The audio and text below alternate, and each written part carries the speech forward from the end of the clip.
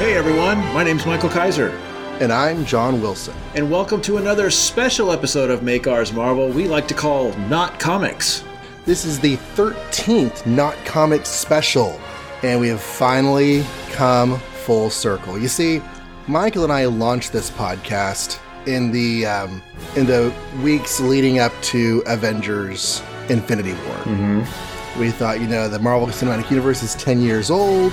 We should do a podcast about Marvel because we like Marvel Comics and because Doctor Who and Star Trek is too hard.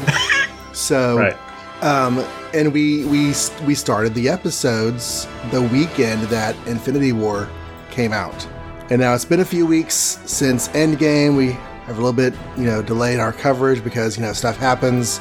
But here we are, Avengers Endgame. And just to celebrate that circle, or maybe it's not really a celebration, but when we first did Infinity War on our first special, it was just the two of us. So we kind of decided for Endgame, we would forego our customary find a guest host and just do it ourselves. So yeah, just the two of us tonight is probably enough to talk about without having to, interview a host on their first time they ever read an Avengers comic or whatever.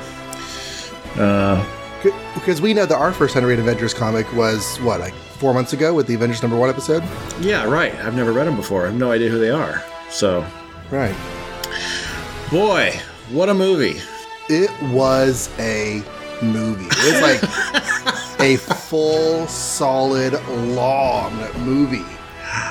Yeah. Well, I'll say one thing for this movie before we talk about the movie. I did not feel that 3.5 hours. No. I don't know about you. Yeah, as soon as I said long, I was like, but it didn't really, it wasn't long in a bad way. No. It was paced well. Right. Like, I don't remember getting up and being like, oh, man, like, I was counting the minutes for that thing to be over. No, not at all. It kind of just blew on by. Like, when you're watching Return of the King and it ends, 5 times. Yeah, see, then I remember people checking their watches. I don't feel like that anybody had that going on with this movie. And as much as I love Man of Steel, the first time I watched it, my son was still very young, and he was very antsy in that theater. And we got to the end of the world engine destruction. And think it's over. Yeah. And then Zod flies out of the rubble and it's like, okay, we're still going. Whoops. Yeah. No, this didn't have that feeling, for sure. So that sense, it was good. I was really worried about the bladder. Had no issues with that. So success there. Actually, I'd even argue, maybe we'll argue that more as we get to the end, but I actually argue that maybe it should have been 4 hours. There were a few parts that I thought could maybe do a little bit more, but for the most part, I was pretty happy with the storytelling choices. Okay, so luckily you lead these specials because I'm not sure how to handle that because, what do you want to talk about? Or, there's so many things. Right? It's like, it almost feels like it's impossible to cover everything. So, okay, so we open with the final act of the story. Well, how about this? We open how about just a general, without getting any too detailed, what did you overall think of the movie? Or how many times have you seen it? Did you see it opening day? That kind of thing. Seen it twice. Okay, seen it twice. The first time I saw it was with some friends. We went to JordanCon, which is a fantasy literature convention in Atlanta, Georgia, which celebrates The Wheel of Time by Robert Jordan and other books in the fantasy genre. Cool. And we saw it Friday night. So it was a little bit amusing because they actually had a Avengers spoiler discussion panel at the convention for everyone who had seen it Thursday night. Okay. And it was scheduled for Friday evening, so we couldn't go to that because we were too busy seeing the movie. So saw it that night, and then saw it again with my kids the following weekend. And maybe Wednesday, actually. My overall response to the film is it was a celebration of the 10 years of the Marvel Cinematic Universe. Mm-hmm. And it really did close a lot of doors on what had gone before, saying this chapter's done. It definitely so did that. So much so that I don't have any idea. Like, I am eagerly anticipating San Diego Comic-Con to find out what the heck they're going to do next. Yeah, there was definitely that. You? I've seen it one time, so I hope I can remember everything because there was a lot. I went opening day because I wasn't going to because I'm 44 now and I don't have to do that usually. But I woke up that morning and thought, someone's going to spoil what happens to Iron Man on Twitter. And I suddenly panicked. And so I found one seat at a theater that isn't even comfortable. And I knew it wasn't comfortable, but I did it anyway.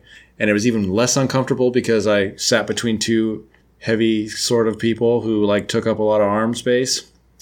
And I watched it, and it still passed very fast, even though it was not like, recliner seats and all that fun stuff. So I thought I walked out of there like feeling like I saw a movie and had an experience, which is a weird thing to say, I guess. But sometimes you see a movie and it's just like in one eye socket and out the other, right? Mm-hmm. And you never think about it again. That was not the case. I felt like I had an experience. I wasn't sure what I thought of it.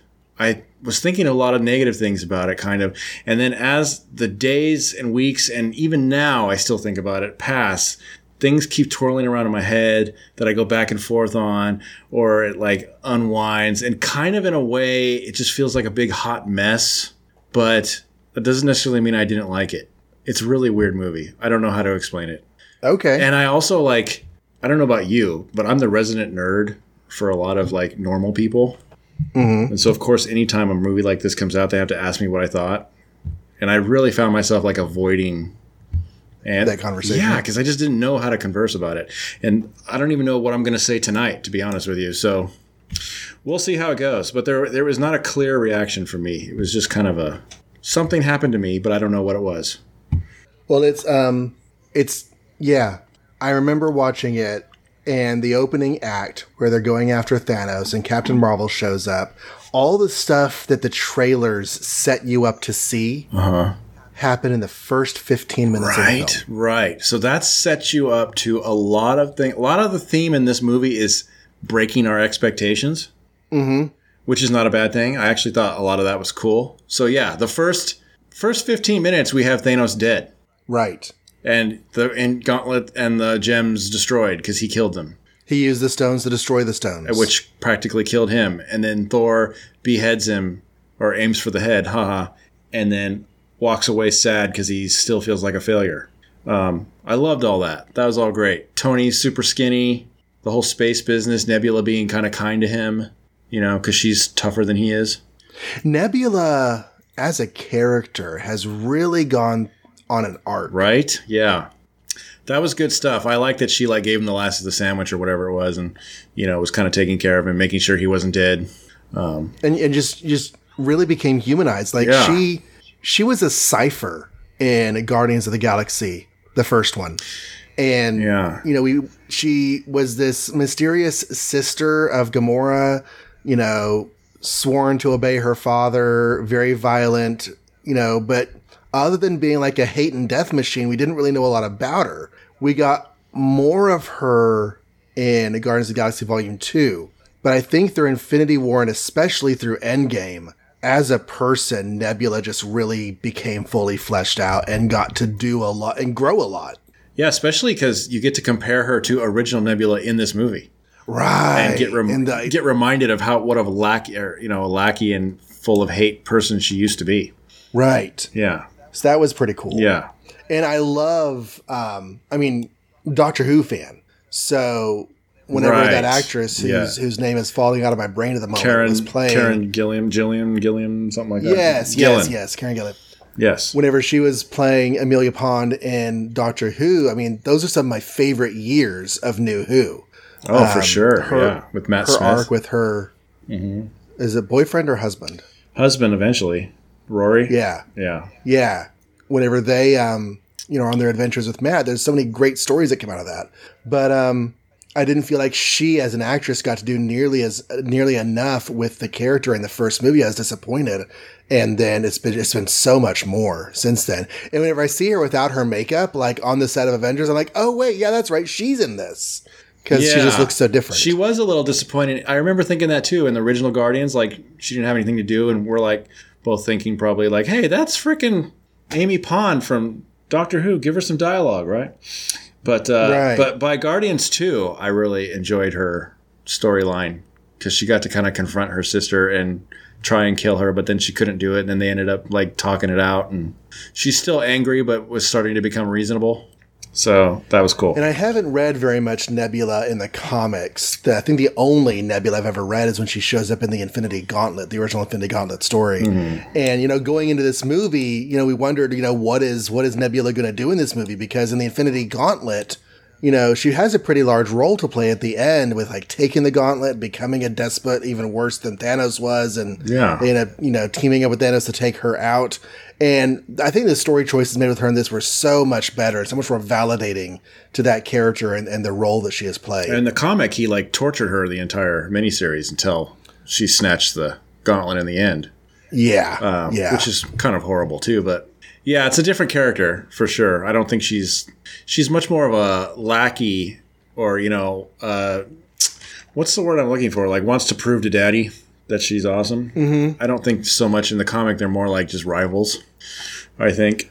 But I can't remember really either. Well, the MCU has done a good job of taking a story that, you write down the 1 or 2 sentence basic concept on paper, and then you tell a completely different story with that same concept. Yeah, it's funny. They absolutely can do that. So it's funny to me when someone blames a bad comic movie or whatever on they didn't get the character right. Because it's well, you all love the MCU movies, and I can point out, at least 28 different ways they got characters wrong, quote unquote wrong in those movies. Quote unquote wrong, yeah. But they work, right? So is it really about getting the character wrong, whatever that means? Or is it something else that you're not liking? But anyway, that's a different road. But like you were saying, malnourished Tony, digitally skinnied up. They do a good job with that. That's probably the same program they did with Steve Rogers. Well, I was just thinking today with Snapchat filters and all that stuff that in real time digitally alters your face. Yeah. And just the technology with making people look different is so leaps and bounds beyond what we ever imagined as kids. And in First Avenger, they hire a skinny actor and then they superimpose Evan's face on it. And I assume they must have did something like that for this, but it really works. That's not what I understand happened in the first. No? Yeah, in the first Avenger, whenever he's skinny, they actually just enlarged his head and then took the whole thing down a little bit. Really? I thought I saw another actor standing in, but I don't know. Okay. That's what I heard. I could be wrong. But I don't know. Because now, as I'm saying that, I'm thinking, well, what about his super muscular body that happens later? Right. Yeah. Whenever he's standing there and Agent Carter's on eye level with his boobs and she's having a hard time. Right. So what do you think of Tony being annoyed or pissed off? Actually, he was really angry at Steve and crew for not being there. I'm not sure what he means by that. Not being in space with them? Because that kind of just happened accidentally, didn't it? Yeah. I think he's a little bit misguided, but also I think he's had a lot of time to focus his emotions on it. Mm-hmm. He's upset because he saw this coming. Yes. Ever since Age of Ultron, at least. Right. He has seen the need for protection. And I think Age of Ultron is really where we first start building a lot of the character arcs that lead us here, that take us through Civil War and into here. And every course in Age of Ultron, people had visions. People saw the future, and Thor saw the future and other stuff, and it happened. Yes. And it was bad. Yes. But I think even with Iron, I think ever since the first attack in Avengers and the nuclear thing, and he almost died, and then in Iron Man 2, he's having the panic attacks. And then, yeah, you're right. By Age of Ultron, he's 3 is with the panic attacks. Sorry, 3. Yes. But 3 is before Avengers 2, right? I think because it takes place after it's the ramifications of Avengers. I guess I was wrong. Iron Man's arc that coalesces here, it really goes back to the Avengers and his near death fighting off an alien invasion, PTSDing over the near death in Iron Man 3, coming back with solid defense in Age of Ultron, and it all going to pot in Infinity War. Right. Yeah, because by Avengers 2, he's talking about how he envisions the planet with a suit of armor. Mm-hmm. He really wants to protect from whatever it is he's seeing. So that's definitely been part of his. That's all leading through Civil War and everything too. Why he signed those things, because he wants to. He felt guilted into like signing it because of that mother, because of Ultron, because of, it's always pushing him this fear and guilt of like protecting Earth. Yeah, his "you weren't there" in Infinity War stems out of the fact that they refused to sign on in Civil War. Civil War, the Avengers split because of Cap. In Infinity War, that split is still there. So he's probably thinking, instead of, I was taking it literally, but probably what he meant was just as a general sense, the Avengers are broken up and couldn't deal with this problem because you broke it. Yeah. Yeah. That makes sense. And then in the course of, the 5 years later timeline, he finds a home and a family and a connection that he never had as a child, never had as a young adult, never had, like, the Tony Stark that we meet in Iron Man is this Tony Stark that is completely without anyone to rely on except Pepper. Mm-hmm. And that relationship grows and solidifies and brings out a daughter. And so he finally has this emotional connection that he never had before. And so he super, super duper values that as they go into the final mission, does not want to give that up, does not want to lose that, because like he lost everything in Infinity War. So that leads us to the next expectation broken is Thanos essentially wins, destroys the Infinity Stones. They can't undo anything. He gets decapitated. Thor walks away sad. And then we get a 5 years later oh my thing, God. which is just 5 years later. I did not see that coming. So now 2 things in a row I did not see coming. Back to back. Wow. Fade to black. Yeah. 5 years later. And I was just like, oh my God. Like, as I saw people who hadn't seen the movie yet, like I knew I could ruin them with 3 words. 5 years later. 5 years later. Yeah. See, my expectation of the movie was that they were going to gear up to confront Thanos and get that gauntlet. Yeah. And that did not happen. That's what they sold us in the trailers. Right. I thought all those fancy spacesuits was to go to space or something. And like fight them on the planetoid or whatever. Yeah. So with the giant throne and Death standing over on the side. But that's too simple. That's not going to work. So 5 years later, now here we have a setting of a world that's super depressed, which makes sense to me. Lots of people lost a lot of people. You imagine. I feel like things might have been a little bit over dead. See, I mean, they did lose half the people, but they only lost half the people. There's still 3.5 billion people in the world. That's what I was going to say is like, I've seen that complaint. Like, I think even it was like Kurt Busiek, even just to throw out a Marvel creator, did a tongue in cheek. Like, I don't buy that just because you lose half of New York, that the Mets still wouldn't be playing. Right. Because, there's still 2 million people in New York now or something like that. I don't know what it is. And 5 years is a long time to sort of rebuild. Yeah. So my only headcanon is maybe they're just so epically crushed and depressed that like sports don't matter anymore and going to work doesn't matter anymore. That's the feeling I get from what we do see is that everyone's just like, you know what? Life doesn't matter anymore. Because it's not like we grew to 3.5 billion. It's the 1970s. Because that's where the 1970s, that's 3.5 billion. That's when we were that size. Right. So the world was a fully functional, thriving place in the 1970s. But if you think about it, like people. But instead of. Sorry, go ahead. I was going to say, instead of growing to 3.5 billion, we're cut down to 3.5 billion. It's a very different dynamic. But people can go through depression losing people that they know they're going to lose. Let alone you wake up one day and you don't have a son anymore for no reason. And the entire world doesn't have a son anymore, right, or a daughter or a sister or whatever. You have to imagine that every person on the planet is affected by a loss. Somebody. Somebody. The odds are that no one got away clean. Right. So I could see like mass depression. Now, I don't know. They didn't really show the city a lot, so I don't know how functioning it is. It kind of seemed like it wasn't functioning at all, so that is a little overkill maybe. I don't know. And Black Widow becomes the leader of the Avengers. And the Avengers is like this worldwide policing team of like putting out fires all over the world. And she's like coordinating it all. Galactic team. Because Captain Marvel's out there in space and the Guardians are out there. I was going to say, Rocket Raccoon is reporting in and Captain Marvel. And so I assume both those people are in space doing stuff. Right. Even though Captain Marvel makes a big deal about how she's not going to be around anymore, we can also assume that Rocket's probably not going to be around very much either. He's a little more around than she is, but...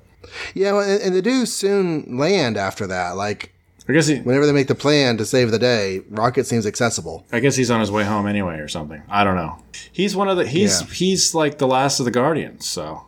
They all disappeared. Yeah. Yeah. So he and Nebula, they are the only Guardians of the Galaxy at that point. Yeah. So I don't know how we want to do this. Like, just go straight in order, but I'm already thinking about Captain Marvel and something I want to ask you, but that involves going all the way to the end, too. Let's do it. Okay. Let's stream of consciousness. Stream of consciousness. The end of Infinity War, post-credits. We're all disappearing. What are we going to do? Call the Captain Marvel program, right? Mm-hmm. Then we get a whole movie about what the heck Captain Marvel is to set in between Infinity War and Endgame, suggesting to my brain she's going to be an integral part in how we're stopping Thanos, right? Right. She's going to be the Adam Warlock of... Especially since in her movie it's established that she's pretty much like godlike, right? So she actually could take him on. But then other than... She is Superman. She... Bigger than Superman, maybe. Like, she could do energy stuff, too. But, yeah. So, like, then she doesn't do anything. And I know she does stuff. I'm not saying she doesn't do anything. But she's not really integral. She didn't need to be there. Rocket could have rescued Iron Man. She shows up in the end for the fight, but she doesn't like... I mean, Scarlet Witch does more damage than she does. Well, she's kind of she has a really big cavalry moment. She has a cavalry moment. Yes. They're basically about to lose whenever she shows up. Mm-hmm. So, yeah, I totally understand your point because, like, she's important to the story in the weight that she carries, but not important to the story in, like, how much involvement she has in the plot. Right. So that's that's kind of like the theme of this movie to me is like part of me goes, oh, I didn't like that. So does that mean the movie's bad? And another part of me is like, well, but just because they didn't do what I thought they should do doesn't mean it's a bad movie. Yeah. So I feel like that a lot about this movie, and it's kind of exhausting. I wrestle with my brain versus my heart, you know? Like, I don't like when people tell me I don't like this movie because it's not my Batman. It's like, who cares if it's your Batman? They don't have to make a movie about your Batman. Is it a good movie? That's what matters within itself. But I have the expectations that you're supposed to do something because they set her up that way. Big time. Post-credit scene, a whole movie setting her up, and then she does essentially two things, neither of which were integral for her to do. So, yeah, I think they did kind of fail a little bit on that. It's storytelling tied up with marketing and how they're kind of like feeding off of each other. Because you're right, they end Infinity War with like Captain Marvel. And so you're expecting Captain Marvel.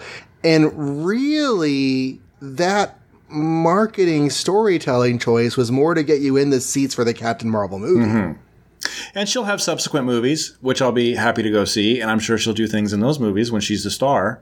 And there's a lot of people in this movie, so I get that. But I guess they just built up an expectation that they themselves did not feel the need to carry out or something.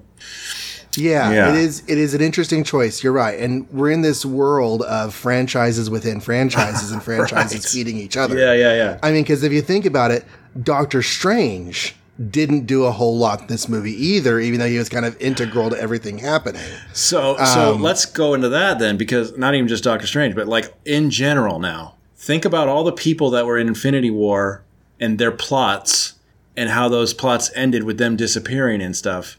And now think of their depictions or the mileage they get in Endgame, and it's very little. And I don't know how to solve that problem because Infinity War made them disappear. And the entire point of Endgame is to bring them back.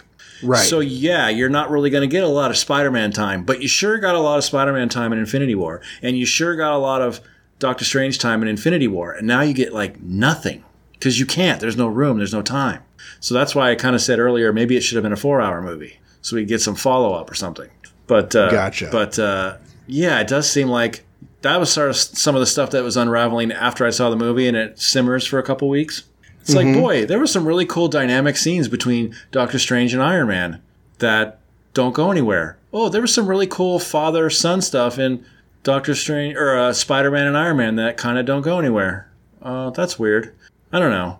It's just like, and I'm not sure again how to solve it because they set themselves up that way to have a movie where these people aren't in it. Yeah. Yeah, I get the conundrum. It's just the sort of thing I haven't really spent a lot of time thinking about. It didn't bother me, but like the more that you mention, I'm like, it is kind of a weird, like structural, conceptual level, right? Weirdness. And even guys that are in the movie, and we can get to Hulk, in terms of his transformation, but like think about the expectation they created in the Hulk.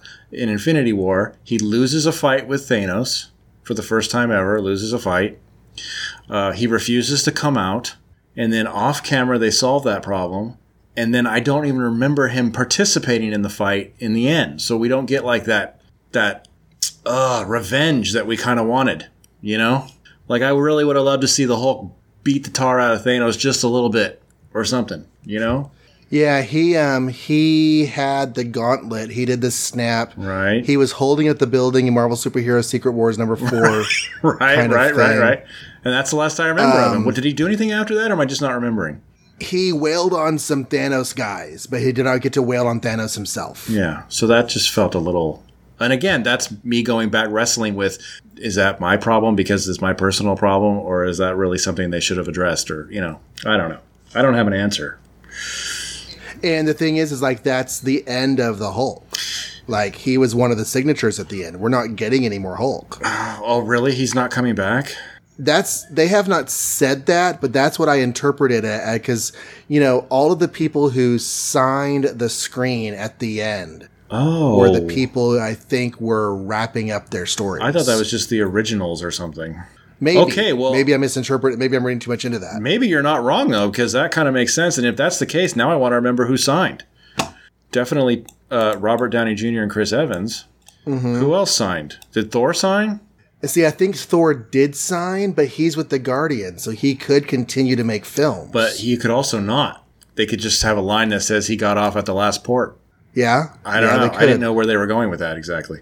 And Guardians of the Galaxy Volume 3 has been in a bunch of rigmarole with the whole James Gunn situation, but I believe that's all ironed out now. James Gunn has been brought back on, and that movie's going forward. That's true, yes. So is that going to be... If we're not going to get a Thor 4... are we going to get Guardians of the Galaxy Volume 3 co-starring Thor? Or is he just now a Guardian, which is kind of awesome. Right. Yeah, that's stuff we can't answer. But that did make me wonder, like, because I heard he was tired of playing Thor and I thought he'd be done. But they kind of left it open. Like, he could easily come back in another movie. I hadn't heard he was tired of playing Thor. I thought I had heard that he was considering that, like, Thor 4 is not outside the realm of possibility. They just hadn't talked about a Thor 4 yet. Again, we have no idea where the whole MCU's going. And that's the whole other thing is like, people have talked about the fact that the Avengers has been the driving aspect of the MCU, and they've pretty much summed up their Avengers story. So are they going to continue to do Avengers : subtitle movies, or are they going to steer the MCU in a different direction and build up other franchises? I just don't know. Now that we have the Fox properties back, we have the Fantastic Four and the X-Men as being possibilities. And here's something that I want to talk about. Mm-hmm. I realize this is not the movie so much as like speculation of the future, but I've been wanting to say this. That's what this movie does, is make you speculate about the future. Right? Yeah. Okay, so 5 years later, that allows for the growth and development of Fantastic Four and X-Men off camera and then coming into their own in a post-Endgame world. Like, anyone who's on the X-Men, if we consider the original concept of the X-Men as a school of teenagers, they were 12 or younger when the snap happened. And they could be growing up and living at Xavier's for any amount of the last 5 years. The snap ignited the X gene. Oh. Why? That's a whole other thing. Why? I don't know, but it did. I don't know, but possibly. But, it's been 5 years. It's time for teenagers who were kids when the snap happened to now come out as superheroes. And so I don't think you need like multiverse hopping, which is the most common thing I've seen speculated online is that with the multiverse, you can bring the X-Men, the Fantastic Four from other universes. I don't think you need that. I think you can have those groups growing and emerging during the time that has happened. Yeah, because, I mean, I know now in X-Men comics we have retcons where there's really early mutants from caveman days or whatever. But initially, they all just sprung out from the 60s with everybody else. So you could just say that the X gene hasn't happened yet until it starts happening, right? And the Fantastic Four can do their cosmic ray trip anytime. It doesn't have to be, before any of this stuff. Although it is kind of cool that they're Marvel's first family, and now they're kind of won't be, but it doesn't necessarily negate their existence. Right, just like DCU Superman is not the first superhero, right? Because the storytelling, makes him so. Because they keep, not. they keep redoing the universe wrong, but they don't ask me anyway. Yeah, it's just full of. My personal opinion on the X-Men thing is I really wish they'd just leave it in their own universe anyway. Why can't they do that? Just because they own them doesn't mean they have to merge them all together. But they're not asking me, and I know they're going to just pull it aside or put it all, mash it together somehow. And I hope they do a good job of it. But the X-Men are also kind of weird in comics because you had 17 years of one creator doing all of his own stuff with the X-Men and never crossing over with anybody else. And so they sort of became this sort of like, introverted side of the universe that never talks to anybody else. Well, they don't seem to affect anybody else, which is a weird thing because you would think if you're Mr. Captain America, high morals guy in the world, and there's mutants being oppressed, wouldn't you say something? You would think. Right? But they don't ever cross over. They never addressed that point until Avengers versus X-Men. Right. And I don't even know what they said, but it was probably something stupid. But it's also 2012, whenever it really should have come out in like the 70s or 80s or 90s. Right. So I've always felt like the X-Men are their own thing. And I've enjoyed the MCU, and I've enjoyed the, was it Sony? Sony Spider-Man? X-Universe stuff. That's Fox. I'm sorry, Fox, yes. The Fox X-Universe stuff. Not as much as the MCU. I don't think it's as tight and as coherent, but that actually kind of works with X-Men to me, being not tight and coherent. That's one of their things.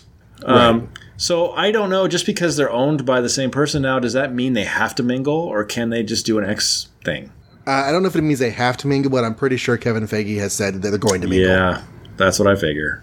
It'd be simpler to me if they didn't, but whatever. We'll see how it goes. We will see. So we want to talk about more disappointing things they didn't follow up on, or do we want to talk about something else? Because I thought of another one. Okay, go for it. Peter Quill, Star-Lord, since we brought up Guardians of the Galaxy, and Gamora, you killed Gamora. He felt really so bad about that he actually ruined their chances of defeating Thanos. And then, of course, he disappears. And he comes back, and he sees Gamora, but it's not that Gamora. It's past Gamora, right? Mm-hmm. She kicks him in the nuts. They make a joke out of it, and then that's it. And I don't even know if that Gamora is even around. Or did she disappear with the snap? Because she's not on the ship in the end, and he's not crying about her or affected by her. So it's like, man, it was really powerful how much he cared about her death in Infinity War, and then in this, it was just like jokes and done. It never occurred to me that she might have disappeared in the snap at the end of Endgame. That didn't even occur to me. I just assumed that she was still around. She's part of Thanos' past people, so he got rid of all of them, right? No, you're right. You're right. That makes sense. I just hadn't thought about it, if she's alive or dead. It is true that Peter Quill on the end is all about, measurement jokes with Thor and, getting a ruler out and seeing who's going to be the bigger leader of the ship. There's no sad. I like the idea of this Gamora continuing on and kind of putting the kibosh on the Peter Quill Gamora romance because I kind of felt like that became the central focus of the Gamora character, was a romantic counterpart to Peter Quill, and that's not the Gamora I wanted. And that's fine if they want to go that way, but could they have put that in this movie in the end also, instead of just the penis measuring with Thor? Yeah. Like he could say, boy, I really miss you, and she could be like, I have no idea who you even are, or something. Well, they did that. I mean, no, they did it for a joke, but like there was no point where that ruined his life. Oh, they didn't. You're right. They didn't come back to the pathos of him. Yeah, of him having lost Gamora. He still lost Gamora, and now he has this reminder of a Gamora on his ship, if she's even alive. Because again, she wasn't in that final scene. So does that mean she just didn't get on the ship, or does that mean she's gone forever? I guess we don't know. Yeah, some of this stuff I feel like it makes sense to deal with it in their own movies, especially since we know those movies are coming down the pike. Okay, except I would argue that they set it up in Infinity War. Yeah. The pathos of him losing Gamora is Infinity War. Right. But it's like we're going to see Peter deal with Tony Stark in Far From Home. Okay. We're going to see, I feel like we're going to see a lot of the fallout of Endgame in everyone's future installments. Okay, and that's fine if that's true. I hope so. I hope this. But you're right. I hope this has many aftershocks. Yeah, it needs to have aftershocks, and I hope that I'm right. Yeah. That they're going to do this, because if they don't, you're right. That's a pretty big disservice to the story they've been telling. But like there are some things like Scarlet Witch and the Vision. Yeah, there's another one. Great example. Scarlet Witch and the Vision. That whole thing is mentioned in this. Well, we don't get the Vision back. Obliquely, but yeah, we don't get the Vision back. And knowing that the Scarlet Witch and the Vision are having a TV show coming is what makes that okay for me. It's like, okay, we're going to get that story. We're just not getting it now. And so I kind of feel like there's some economy of storytelling going on there. Like, you're going to get these stories. They're just not going to happen here in Endgame, because Endgame is about wrapping up the Thanos and celebrating the MCU. But you're right. That results in some weird storytelling choices that they normally wouldn't do. Yeah.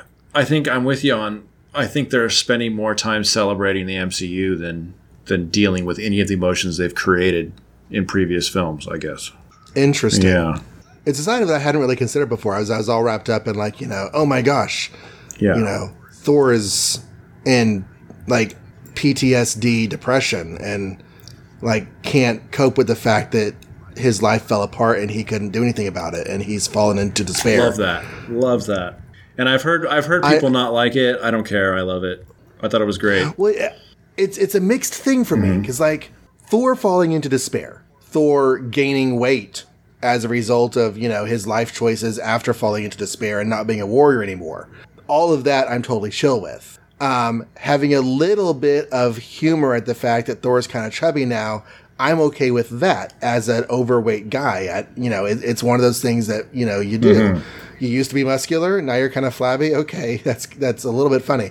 But what I don't like about Thor is that he's pretty much just a comedy character now.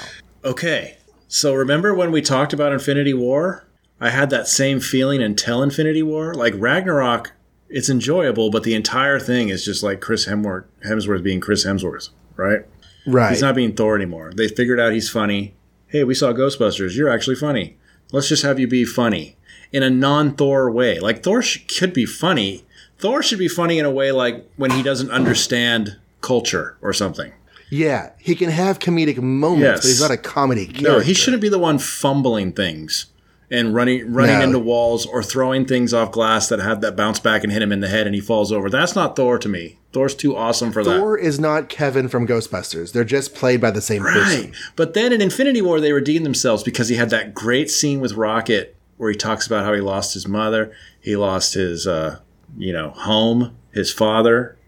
He got to defeat his best friend. He wants to fight Thanos twice. And he never quite cries, but you could tell it's like killing him. And he's trying to put on a brave face, right?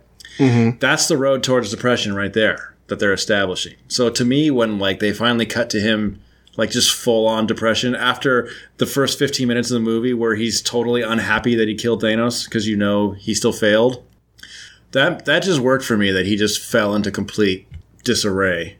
Now to your point, I think the problem is, again, another dangling plot point, is throughout the whole movie, other than the comic relief, there's a scene where he desperately...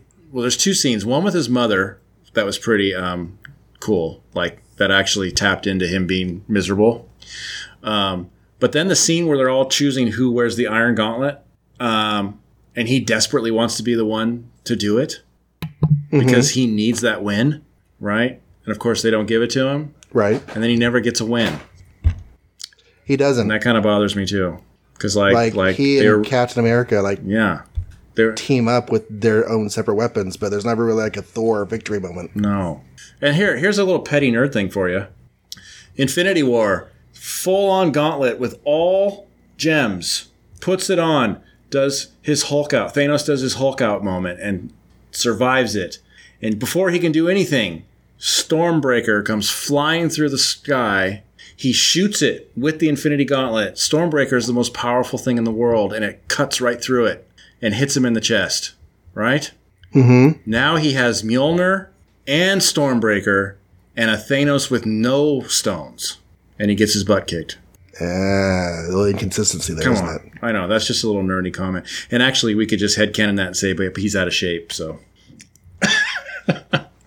Yeah, but still, Yeah. The whole point, you're right, the whole point of Stormbreaker was like, the weapon that would beat Thanos. He took the eye of the sun to relight the forge. How godly was that?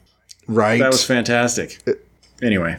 Well, all you're right. making me think about a lot of stuff. I mean, we should talk about some good things. the vast I feel majority like of the storytelling is I feel like I'm just complaining about everything, and I don't hate all of it. Like, there's lots of stuff I like, so let's think of some like things, maybe. Well, let's go to your boy, Okay. Captain America. Mm-hmm. For one, I don't know why they fired his beard. I don't know why they didn't renew the contract on that. Well, I'll tell you If why. the beard just wanted too much money. Hail Hydra, that's why. Oh, yeah, with the beard, the whole time travel thing wouldn't Right? work. I guess he could have shaved it before the time travel, just to fit in. Yeah. At least they do like the whole acknowledgement of the loss of the beard with the shaving scene. Like we see him like wiping his face with a towel. Yeah. But yeah, so Captain America, he's helping people in the 5 years later timeline. He's helping people cope. He's doing Sam's job. He was doing Sam's job. It's now that Sam's gone, he was doing Sam's job. You're right. Pretty much. I mean, they weren't. I don't know if they were all military, but that was what Sam was doing. And now Sam's going to do his job. Oh, yep. Oh.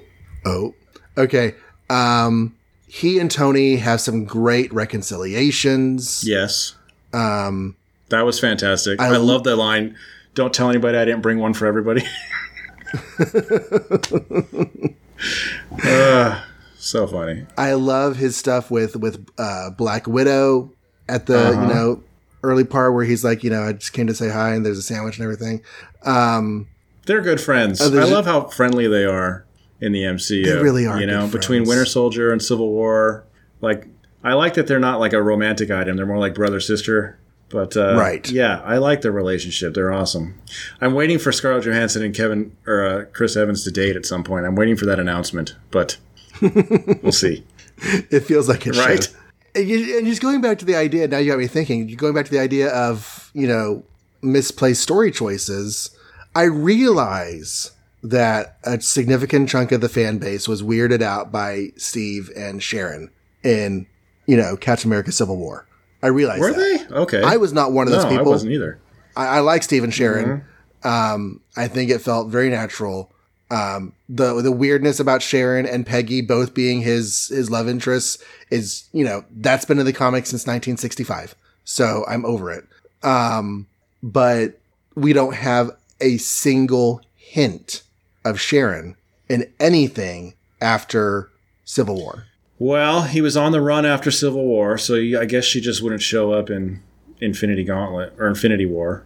Wasn't she on the run with him? No, she didn't go. Okay. Remember, what we saw is like he defeats Iron Man. He goes to leave. Iron Man says, "My dad made that shield. He gave him the shield." And then we don't see him again until like post-credits when he shows up to rescue the guys that are in prison.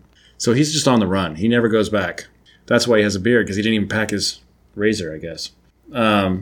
So I don't know where we would have put her, and I think it'd be cool if she was around or something, but we all know that Peggy is the real deal, right? Well, and that's the thing is like it's the storytelling choices. It's like we are definitely rooting for the Peggy Steve romance in the film. Yeah. Despite the weird time travel involved. That's what we're rooting for. And so there's no real place for Sharon in the narrative they're choosing. But at the same time, Sharon was a thing. She was a thing that happened that they set up and then ignored. Well, yeah, I know. Yeah. He kisses her and then they never do anything again. That was the last we saw. Right. Her. And, it could be, Thor and Jane. Thor's like, we dated for a while and we're just not anymore. I haven't seen her in years, even though we never saw the end of that romance. And so I realized that time passes between chapters in the MCU. It's kind of like how Tony and Pepper were actually on the rocks for a while. Mm-hmm. And then they're engaged. Yeah. Yeah. So time passes, stuff happens off screen. That's okay. I'm chill with the idea.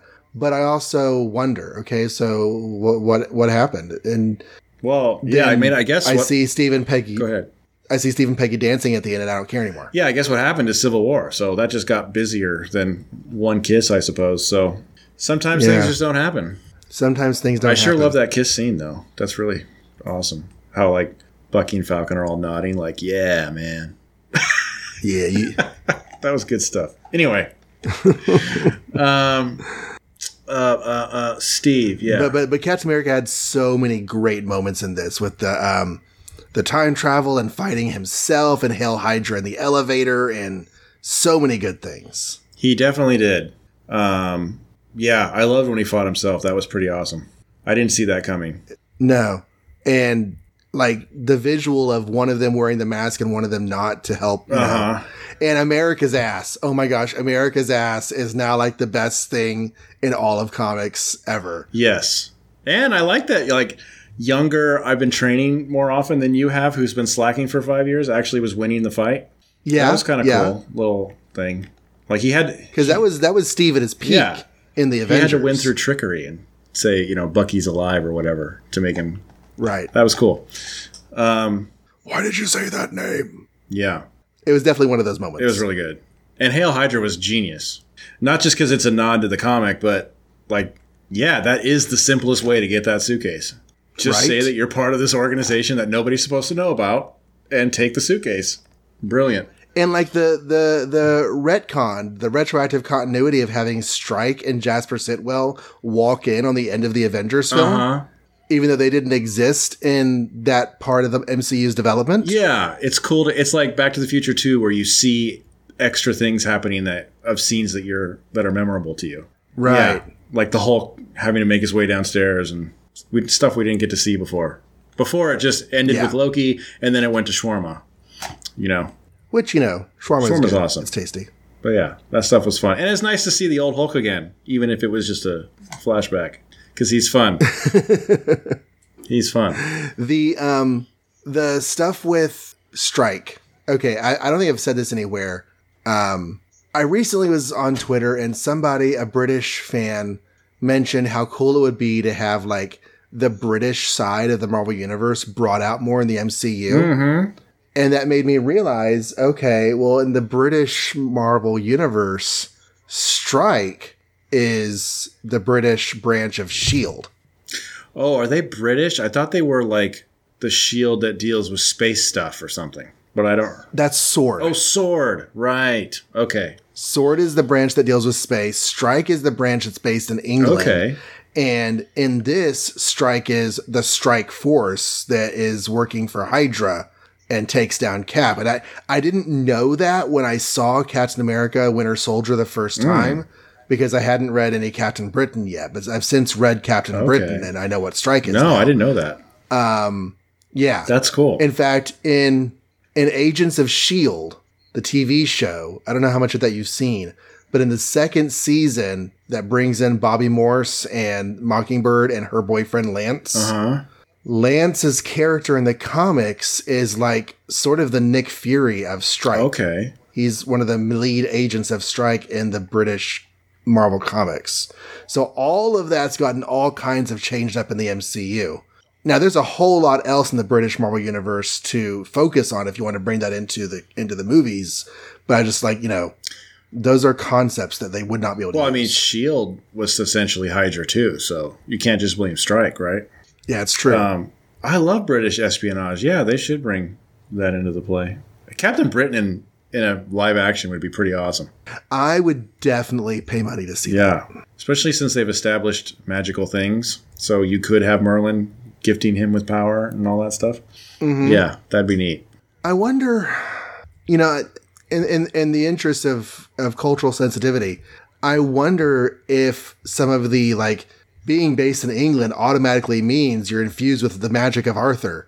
I wonder how much of that is, like, tiresome for British people. Well, in the Ultimates, they make mention of other countries, and Captain Britain just has, like, a super suit his dad invented. Because so they do a lot of, like, tech-based heroes. So you could just go that way. In the Ultimates. I guess. Yeah, it's true. That's true. And would Captain Britain be seen as just a ripoff of Captain America because they don't have Steve anymore, and all the flack from people who don't know what comics are? Maybe, but that's one of the things I like about those things is like Red Guardians and Captain Americas or Captain Britains, and I like when countries have their own representatives. It's just like it's a mirror into a different world that we don't live in. That was one of the better parts of the Ultimates, is like acknowledging the international superhero aspect of things. Who's another hero we can rave about? Well, I'm not. I slammed on the Hulk in terms of like not getting that fight I wanted, but I did find him highly entertaining. Yes. I am really sad if this is his last appearance. I kind of hope he continues, but I don't know where he would continue. So maybe you're right. This maybe never again. But he is like a really good. He acted like Mark Ruffalo's Bruce Banner, but there was a hint of like a more brawler tone in his voice. I thought he played it really good, like kind of the blend. And I also like that he was peaceful. You know, not to say he couldn't fight, but like when he confronts Thor, for instance, like, and he says the name Thanos, and Thor like almost loses it and grabs him by the shirt. You know, I thought, oh, here comes a fight, but he's just like, hey, calm down, take your hand off me. You know, let's just relax. I'm the most powerful man in this room, but I'm not going to fight you. You know, and then he gives like Ant-Man a taco later and stuff. I loved all that. That was good stuff. Yeah, he did like, you know, take your hand off me. Yeah. There was definitely a menace under that velvet. Yes. But the fact is Thor or Hulk would have probably just attacked him. So he was able to control himself now. I love that he had a fan base. That was one of the few joys in the post 5 year universe is like people loved Hulk and wanted to take pictures with him and stuff. Right. Those kids were so amazing because they were like really excited about Hulk, but also like totally believably awkward about Ant-Man. That was pretty funny, yeah. Nobody knew who Ant-Man was. And to be fair, it's been 5 years. And who would know who Ant-Man was anyway? I guess he's been giant in San Francisco, so. Yeah, I mean there was the Ant-Man and the Wasp, and there were things that happened, but it's also been a long time ago. Yeah. Was that rendition of the Hulk, was that evocative of anything that he did in the Peter David run? Because that's what it made me think of. But I haven't read any of that. I think that guy is called the Professor Hulk, okay, as far as like shortcut. And that guy is definitely more violent and had anger issues and stuff that he had to actually deal with now because he doesn't just change when he's angry. He just gets angry. So that was part of the fun of the storytelling is now he's just a guy who has anger issues.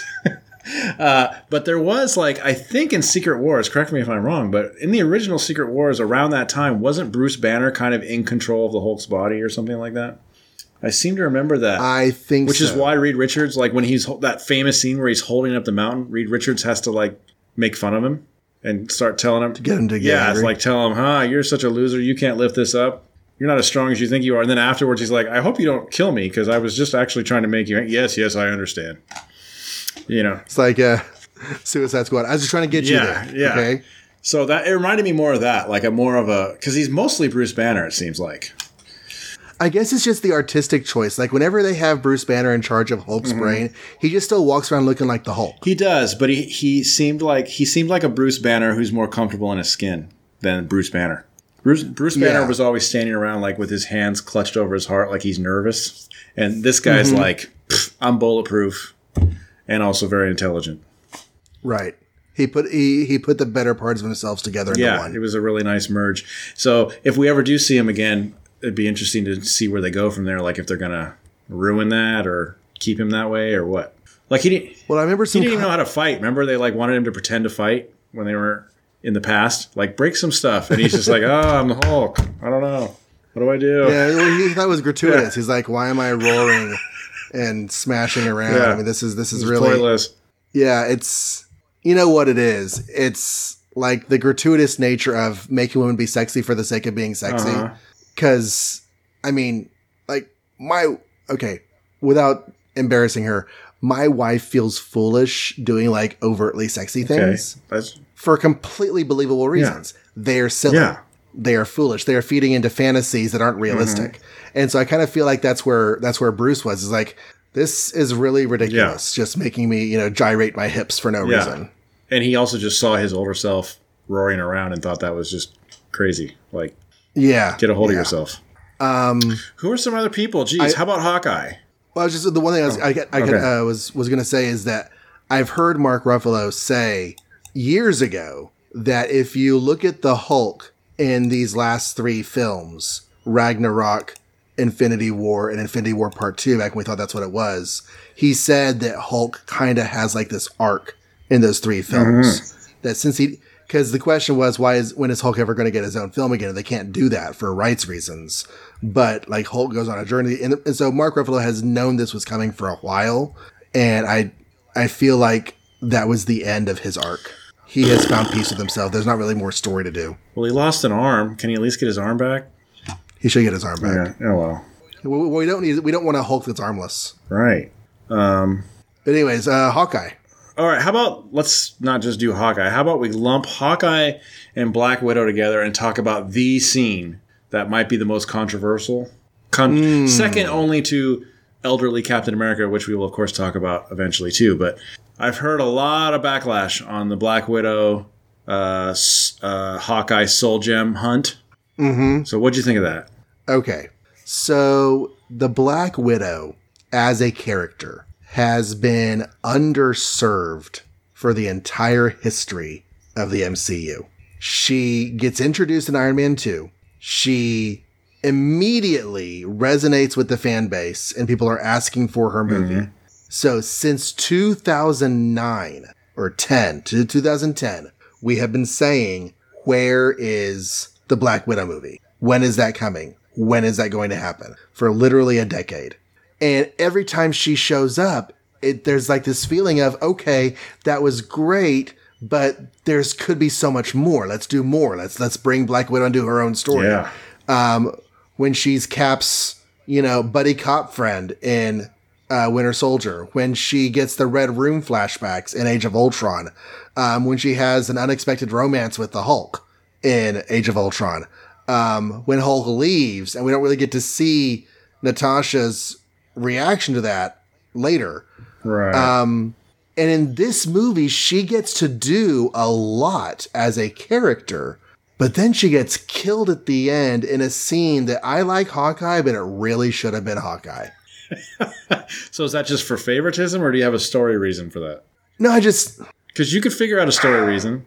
There just needs there's never been the fulfillment of the promise with Black Widow. I know. She should have been Marvel's first female movie. Should have been. Yeah. And definitely in a post-Captain Marvel world where like everyone is itching for more Marvel heroes. And we are getting a Black Widow movie, but evidently it's a prequel.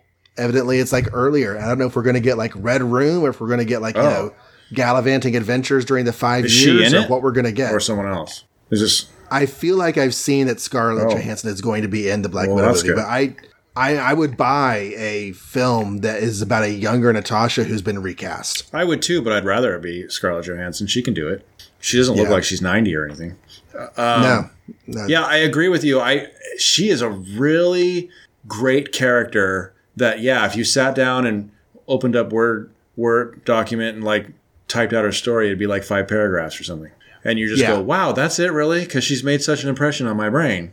I think her best stuff was in Winter Soldier because she got the most screen time in there and did a lot of like finding out she was working for S.H.I.E.L.D., who was just as evil as Russia, was good stuff. Finding out that... Yes, that was another thing, like giving us promise of more with her that never really quite happened. Earning Cap's trust was like a big deal to her in that movie. Like, would you trust me to save your life and all that stuff? Like, do you think of me as duplicitous or a good person? That was all great. She works the hard, like in Avengers, she's the most normal person. I mean, she and Hawkeye, I guess, but she works harder than Hawkeye because he uses his bow and arrows and he looks like he's not sweating all that much, She's like in there fighting, and she always just seems super tough, and her fights are fun. She saved the day in Avengers with the staff, closing the portal. So all that. Here's my problem with that scene. It's not so much her death, which I felt nothing about, which is a problem. But Infinity War, we're going back to that again. Red Skull says, you must offer up a soul for the Soul Gem. And Gamora's like, or you must offer up someone you love for the Soul Gem. You must sacrifice a soul for the Soul Gem. And she's like, you don't love anything. I finally get to see you lose, right? And he turns around crying because he loves Gamora. And she's like, oh, man, you love me? And then he tosses her over the thing. So that's how it works, right? Okay. So suicide. That scene should have been arguing over who pushes who off the cliff. How much more dramatic is that? Huh? Like, arguing over who... Like Hawkeye has to kill Black Widow, or Black Widow has to kill Hawkeye because they love them to get the Soul Gem. That's how it works. You don't get to jump off. That's a cop-out. Yeah, I guess it got so wrapped up in them being willing to be the one who dies that we forgot about the whole, but the other one has to lose it. Right. So it would have been more dramatic and of all the characters in the Marvel Universe, those two are the two that would have done something like that to win the day. Because they're the guys from S.H.I.E.L.D. and Russia and spies and stuff. So they know that you got to sacrifice play once in a while. You got to make the sacrifice play. So that would have been a more dramatic scene if they followed their own freaking rules. And then, two, I kind of feel like of all the characters, those are definitely the two that could justify why they'd want to die. Because Hawkeye, at least in this movie, feels like he went off the deep end. So even though he wants to see his family again, they even recognize him because now he's this horrible murderer guy? Although they sort of muddled that up later. And she has always talked about how, like, she's got red in her ledger and needs to make up for it. Although she said that to Loki, so maybe she was lying. I don't know. No, I believe she's not red. So I could see, and also I could see her not wanting Hawkeye to not have his family, because she loves him. So I don't know. I just felt like I didn't care about the suicide, and but either way, someone's going to lose, I guess. It did seem like it didn't go anywhere. Hawkeye, yeah. I mean, Hawkeye has also been underserved. Mm-hmm. Like, we've always felt like there should be more Hawkeye. Maybe more so. Maybe more so. His cameo in Thor, his being enslaved, and therefore not really getting to be an Avenger in the Avengers. Pretty much, for 3/4 of the movie, anyway. Yeah, he gets to be... He has some really cool Avengers moments in Age of Ultron. He has some very Hawkeye moments in Age of Ultron, which I really loved. That's that bit where he talks to Scarlet Witch about, like, it doesn't matter what you did before. That's a very Hawkeye speech. Yeah, especially, Because Hawkeye is a villain. Hawkeye did start out as a villain. He has a questionable background. He and Black Widow both have questionable backgrounds. And it plays differently in the Ultimates and the MCU than it is in the original comics, but, the theme is still there. Yeah. So, Hawkeye, I knew he was going to lose his family because that's his... You had to, right? The MCU is informed so much by the Ultimates, and finding out that he had a girlfriend and had a kid, like he did in the Ultimates, I've been waiting for them to die the entire time. That's so evil, but yeah, kind of, huh? Well, yeah, and like he gets attacked in his house. In the Ultimates, but also in the movie. Well, what do you mean attack? Like because they disappear at home? No, in one of the movies, doesn't he? No. Aren't he and his girlfriend at his house in one of the movies, and he gets attacked in his house? No, that was the Sanctuary. It was actually a great we don't fight scene that everybody complained about because it was boring. You mean... I am seriously seeing in my head him and his girlfriend hanging out at his house and getting attacked. No, and that might just be the Ultimates turning into movie in my head. No, it's actually his wife and his children, and they didn't know he had them. And so that was why it was a Sanctuary. Because they were. Oh, yeah. Okay, yeah, they go to his house. It's a sanctuary. You're right. That scene is so great because A, Thor takes off because he can't stand it there. And B, that's the scene where Cap, without any verbiage, but you just know that he realizes this is not his kind of place anymore. Because at the end of Avengers 2, he's like, I'm home. Meaning, I'm part of the military or whatever. Anyway. I'm an Avenger more than a person who wants a house and a home and stuff, even though we're going to get to there in Endgame. So yeah, I've been waiting for them to die. That's fair. Because that's Hawkeye's... Because the Hawkeye in the 616 universe doesn't have all those people. No. That is strictly an Ultimates Hawkeye thing. And Black Widow and Hawkeye in the MCU are very much Ultimate Black Widow and Hawkeye. So they finally die at the beginning of Endgame, and I can totally see why Hawkeye goes off the deep end and becomes Ronin, although, traveling the world, killing brown people or people of color is definitely an interesting storytelling beat for reasons. Do you think it was just because they wanted him to be somewhere other than America so that they could buy the story that we can't find him? Yeah, and here's the thing. It's like, okay, the Avengers are a worldwide police-keeping force. They talk about that. They mention that. They mention the Hawkeyes in Mexico. Then we see him in Japan. And we figure that he's doing the same kinds of things that the Avengers are doing. He's just doing it more brutally. Right. But all of the storytelling beats that we get with him are him out in the world killing people of color. And also, I don't feel like he does anything that he hasn't probably already done for S.H.I.E.L.D. on numerous occasions. Yeah. So I never really bought this idea that he's like gone too far. Because it's like it's not like he's not killed before, you know? I don't know. Yeah. I don't know. And they kind of... But I really just expected him to die. Yeah. He is the soul of the team, in a way. Or, often is in the comics. And he is the guy in the team that has a family in the MCU. So he could have been the guy who dies for the Soul Gem. I don't know. Would that have been too similar a beat of Tony dying? Tony dies and his family goes on without him. Hawkeye dies and his family goes on without him. Or this beats too similar to be in the same story? That's a good point. I would see. And I don't know. Black Widow should have lived. That's all I'm saying. Wow. And can you think of anything that happened with Hawkeye after the last act again? You know what I mean? Like they set up this idea that he's killed too much now in the last 5 years and he's too evil and too whatever, and you should kill me, Black Widow. I don't even know if I want to see my family again. And then their call on the phone, I don't even remember. Is there a scene where they reunite or anything? Well, that's the first indication you get that things are okay after Hulk snaps. Is his phone starts ringing and his wife is there. Or girlfriend. Someone in my theater shouted, "Just answer it." Because it just kept ringing and ringing. He was staring at it all horrified. No, but I mean, but I think, at the end of the movie, though, did they show them together? Or I think we do get a brief recap. Yeah, a brief reunion, because after teasing his daughter in the time travel scene, we see him reunite with his daughter and his kids at the end of the movie.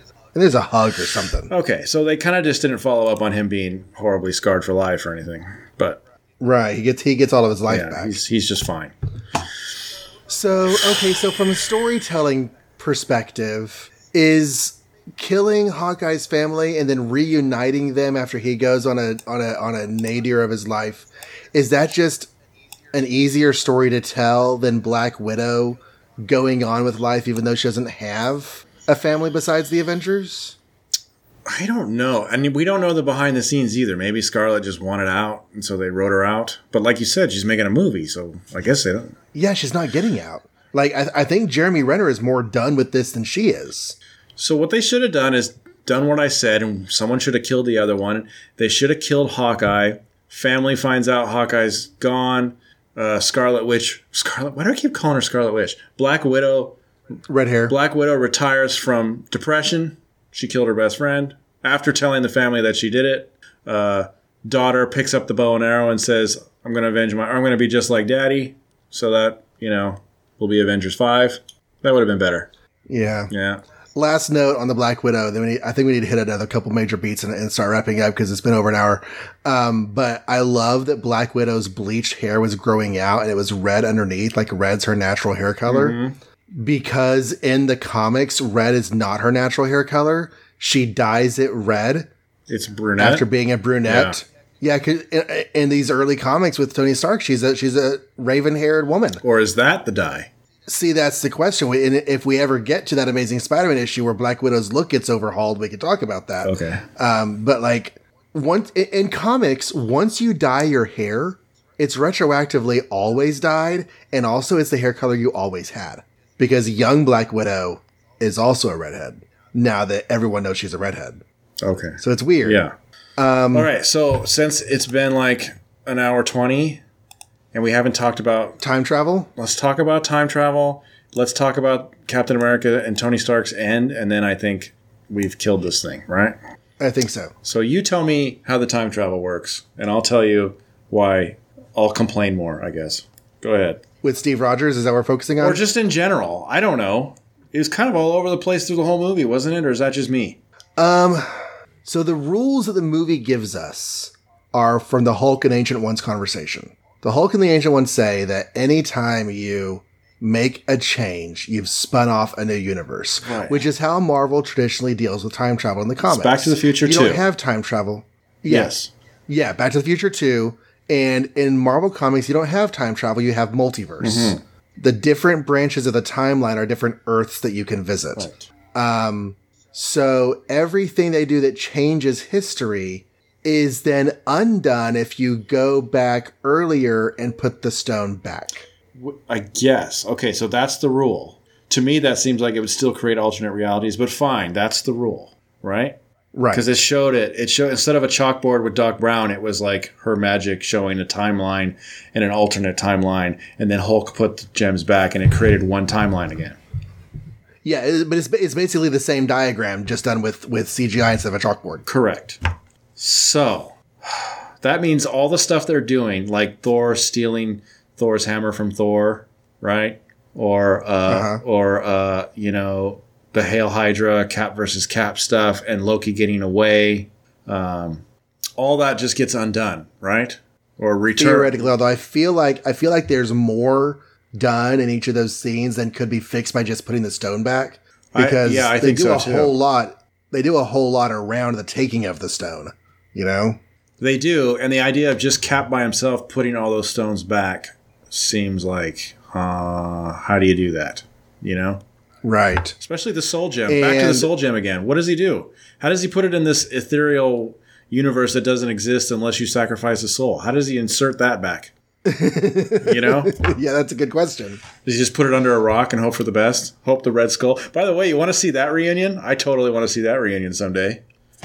And when Loki skadooshes away with the Tesseract, because here's another thing: is that they had to go back to the 70s to get the Tesseract from another point in time. And I'm guessing that Captain America puts the Tesseract back in the 70s, but Loki still skadooshed off with the Tesseract. Right. So did they make two different treads doing that? I don't know. And whenever that happened, the first thing I thought of was, oh, that's right, Loki's getting a TV show. Oh, is he? I don't think I knew that. Okay. Yeah, Loki's getting a TV show with Tom Hiddleston. And so my thought was, oh, that can spin off from here. Loki's off being Loki. In a different universe, maybe. Or something. So the time travel is weird. The time travel is weird in a whole lot of levels, completely separate from Captain America's time travel. Okay, so that's the one. This drives me the most crazy on multiple levels. But literally in that scene, they say, Cap, whatever you do, don't deviate, or you'll create an alternate timeline. And he's like, yeah, no problem. He's got Thor's hammer to return. He's got the stones, I guess, whatever. He disappears. They can't get him back. And then he comes back, then he's there as an old man, because he decided to deviate, but he's not in an alternate timeline, right? Unless he came back over from the alternate timeline. How would he have done that? Or are we now looking at an alternate timeline? Okay, so there are two ways I can see this happening. Okay. And both have internal consistency problems. Okay. But, so one, Steve, after he completes his stone mission, he returns to Peggy Carter and lives out their life together. Okay. And the first question I think of is, well, does that negate the Agent Carter TV show? Yes. No, it's an alternate timeline. Hulk just said. Well, unless he goes back to Peggy's life 5 minutes after the Agent Carter TV show, and he is the husband that she always had. Okay. But isn't that it? So that's not a deviation because he was predestined to always go there? Right. We know that she had a husband. Did we see a picture? We never saw a picture. Okay. So possibly she married Steve in the early 1950s and became director of S.H.I.E.L.D. while married to Steve. Okay. So she never mentioned that to anybody? Well, we never saw adult Peggy. Oh, that's true. Except for Alzheimer's adult Peggy in the movie. Right. So that was probably really confusing her. Yeah. Yeah. Because, as soon as young Steve left, old Steve would come on in and say, I'm back again. And she'd be like, what? Do I have Alzheimer's or are you just all over the place? Right. Yeah. So yeah, Steve carefully timing his visits where his older self wasn't there. Yeah, that's fine. Yeah. So that's one thing that could happen. Okay. And I like that one more. I'm with it, I guess. It still requires some headcanon, and they should have explained it in the movie, but sure, let's go with that one. What's the other option? The other one is that he goes back to whenever, because it doesn't matter, because it's going to be an alternate timeline anyway. And he lives out his life with Peggy in an alternate timeline, and then uses his time travel machine or time travel pin particles or whatever to skip laterally into our universe and return the shield. Okay. Does that suggest that, do they have the ability to control those suits and where they go, or are they pre-programmed or something? I don't know. I don't know either. Let's forget that. I'd have to see if there are more details in the script. Seeing movies with subtitles is a whole other experience for me because I process a lot more of the details of the film once I can see the words. I've read multiple articles on blogs and stuff that like try and explain why the time travel definitely works. Stop complaining about it. It works. And like after paragraph 28, it's like, if I have to read 28 paragraphs to figure out how it works, then this movie is not successful, right? Because I shouldn't have to do that. This isn't a David Lynch movie. This is a... But at the same time, the movie's there for the emotional moments. The movie's there for the character beats. Yeah, true. And so the logic of the time travel is like secondary to that. I guess, except it gets in the way. And if you don't, it does. If you don't think about it too much, it's just a story and you can enjoy it. But that's all I was thinking about the entire time in that scene. So instead of crying about my favorite hero being old and done with the MCU, I'm thinking, how is this happening? Right, right. So, and what's even weirder about that scene, forget just the time travel. Bucky has this look on his face, like he knows his friend's not coming back. And then when his friend doesn't come back immediately and Hulk and Falcon start panicking and pressing buttons and stuff, he turns around with a smile like, yep, I was right. He's not coming back. So what the frick was that about? Because then he looks shocked that he is back. I guess he just assumed that he was going to go hook up with Peggy or something. Yeah, I don't know. Here's what I want. I want him to redo it. I'm that kind of fanboy. I think there should have been a scene where Bucky and Cap are sitting on a bench after the funeral, Cap talking about how he's getting tired or he saw Peggy and he missed her and stuff like that. Then there should be a scene where they like fight over who returns the gems and Cap really wants to be the one to do it. And Bucky's like, he's up to something. And then we have that exact scene where Hulk says, whatever you do, don't deviate or you'll create an alternate timeline, and Bucky's nodding going, he's not coming back. And then they have the hug and stuff, and then he doesn't come back, and then we should have Bucky turn around smiling and walking away, fade to black, fade to another scene where it says somewhere in an alternate timeline, and have them dancing. The end. Huh?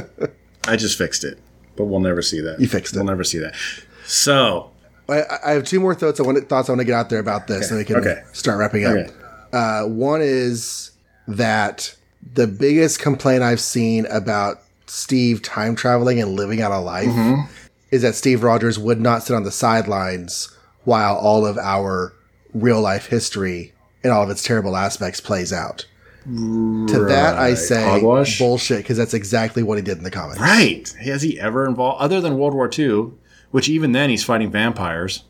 He didn't fight in Vietnam and Korea and all that stuff, and his comics were going on. And while his comics occasionally addressed social issues, it was never the main thing.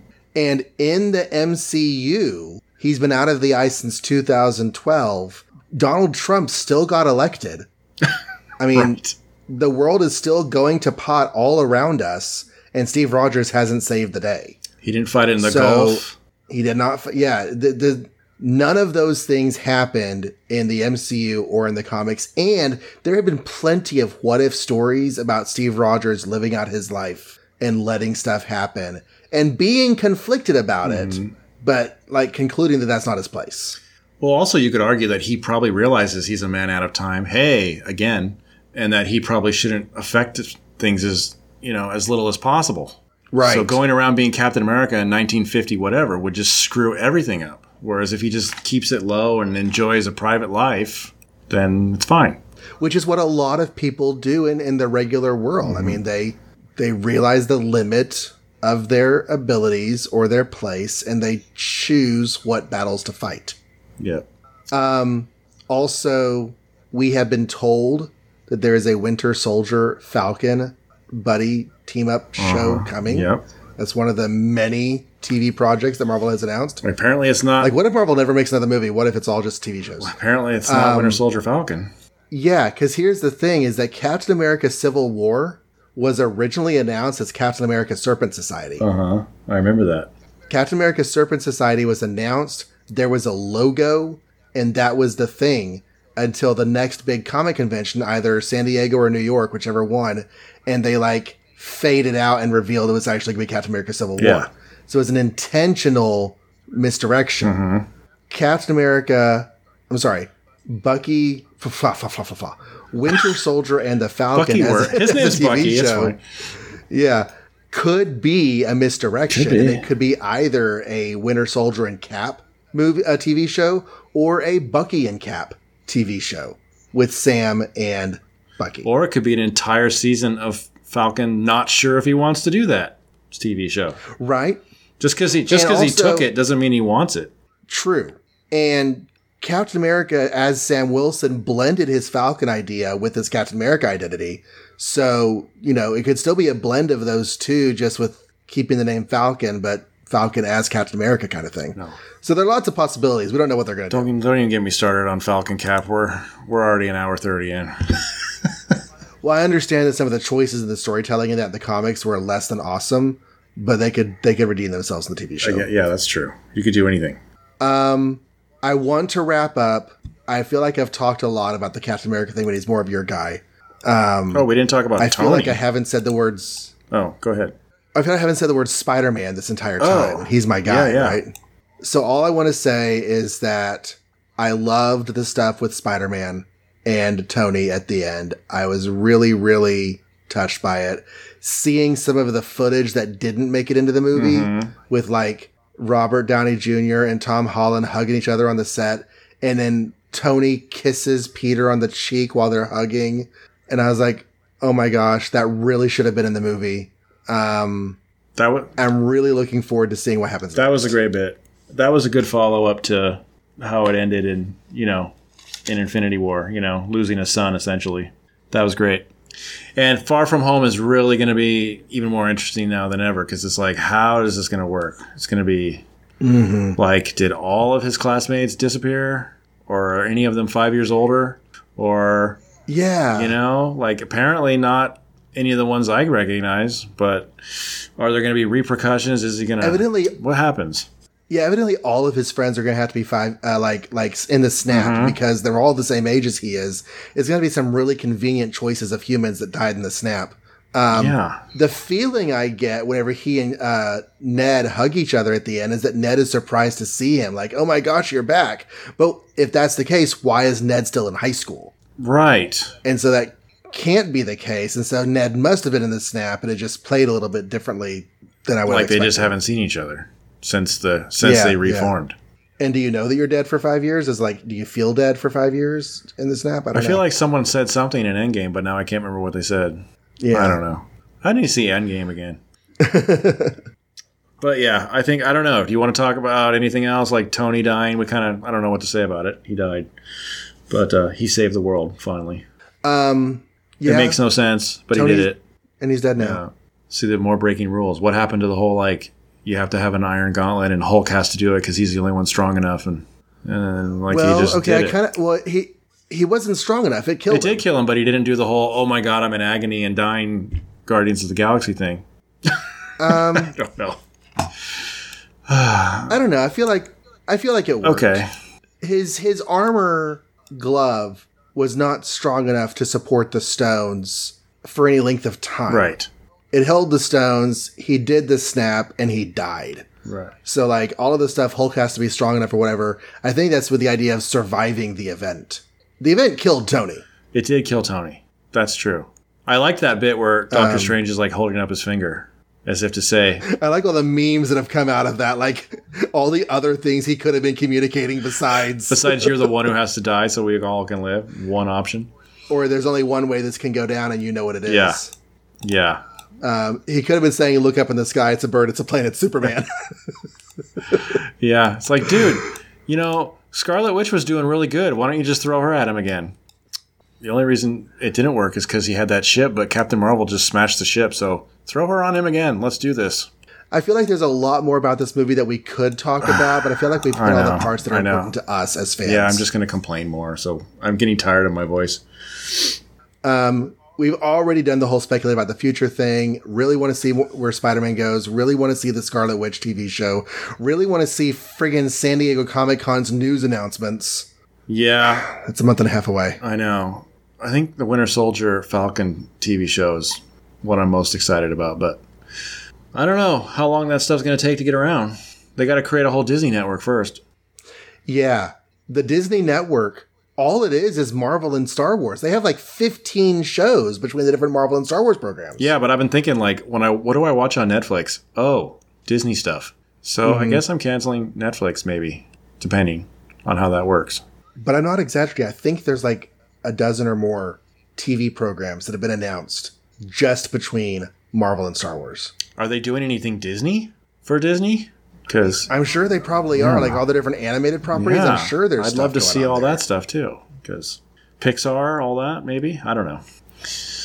But we have gone on for quite a while, and this is after recording our annuals episode, which you're going to be getting in a couple of weeks. Yeah. Which is also our longest episode we've ever done. So we have our longest episode we've ever done, back to back with our longest not comic special we've ever done. Whew. We are tired. It's been a thing. Yes. But we've covered the universe. But we have covered the multiverse. Ooh, the multiverse. Dun, dun, No, there's dun. no multiverse because they restored everything. It's a universe again. And Secret Wars. Well, no, Doctor Strange talked about like Guardians of the Multiverse. That's like the Sorcerer Supreme's job, is to guard the multiverse. That's a good point. There must be a multiverse regardless, right? Well, then they've also mentioned it in the Spider-Man trailer, because theoretically that's where Mysterio came from, but I'm still holding out that might be an obfuscation. That might be Mysterio lying. There was a meme, or was a Twitter that, like, you know, his entire origin is about what a liar he is, but as soon as he mentions the multiverse, everybody takes it as fact. Yup. Yeah. Okay, well, I think we need to put the end game on this end game. You did it, Marvel. 10, 11 years or something like that. Now this is like round 2. Mm-hmm. Or something. So this is coming out, let's see, we're going to put this on next Friday, so that's the same week as episode 59. 59 is when we're getting into June of 1964. Talking about Sergeant Fury 9, talking about the Avengers number 7, talking about Amazing Spider-Man 16. So go check out that episode. Is on the feed. Assuming that I didn't mess up the upload like last week. What's the next today as we're recording? property we're going to do? X-Men? Marvel movie? X-Men 3? X-Men 3 is, if all goes according to plan, our X-Men 3 episode is going to drop the same week that Dark Phoenix hits theaters. Oh, and then we'll be watching Dark Phoenix. We'll be watching Dark Phoenix. We're going to save our conversation for that until after we go with all this stuff with Sarah. So it's going to be an interesting journey through the X-Men films over the next few months. Yeah. We're either, I think, through the rest of the year, we're either going to talk about the latest MCU film or an X-Men film. I don't think we have really any other plans for the next several months. We're going to mutant up. Unless I'm forgetting something. Yes. And we don't even know what the next MCU film is after Far From Home. I'm sure by then we'll find out. There's bound to be announcements. There's going to be something in November. Is there? What it is. Oh. I assume there is. Maybe there's not. Justice League 2? Oh, yeah, because they've already had their 3 for the year. They had Captain Marvel and Endgame and Far From Home. So that's it. Those are the 3 Marvel movies for this year. There's not going to be a fall movie this year. Okay. So I guess that's it. All right. Well, until next All time, right. everybody. Thank you all for listening. We don't have a Make Ours Marvel zinger on the end of these things. We're just going to say thank you for listening, and we will see you all next time. Bye. Bye.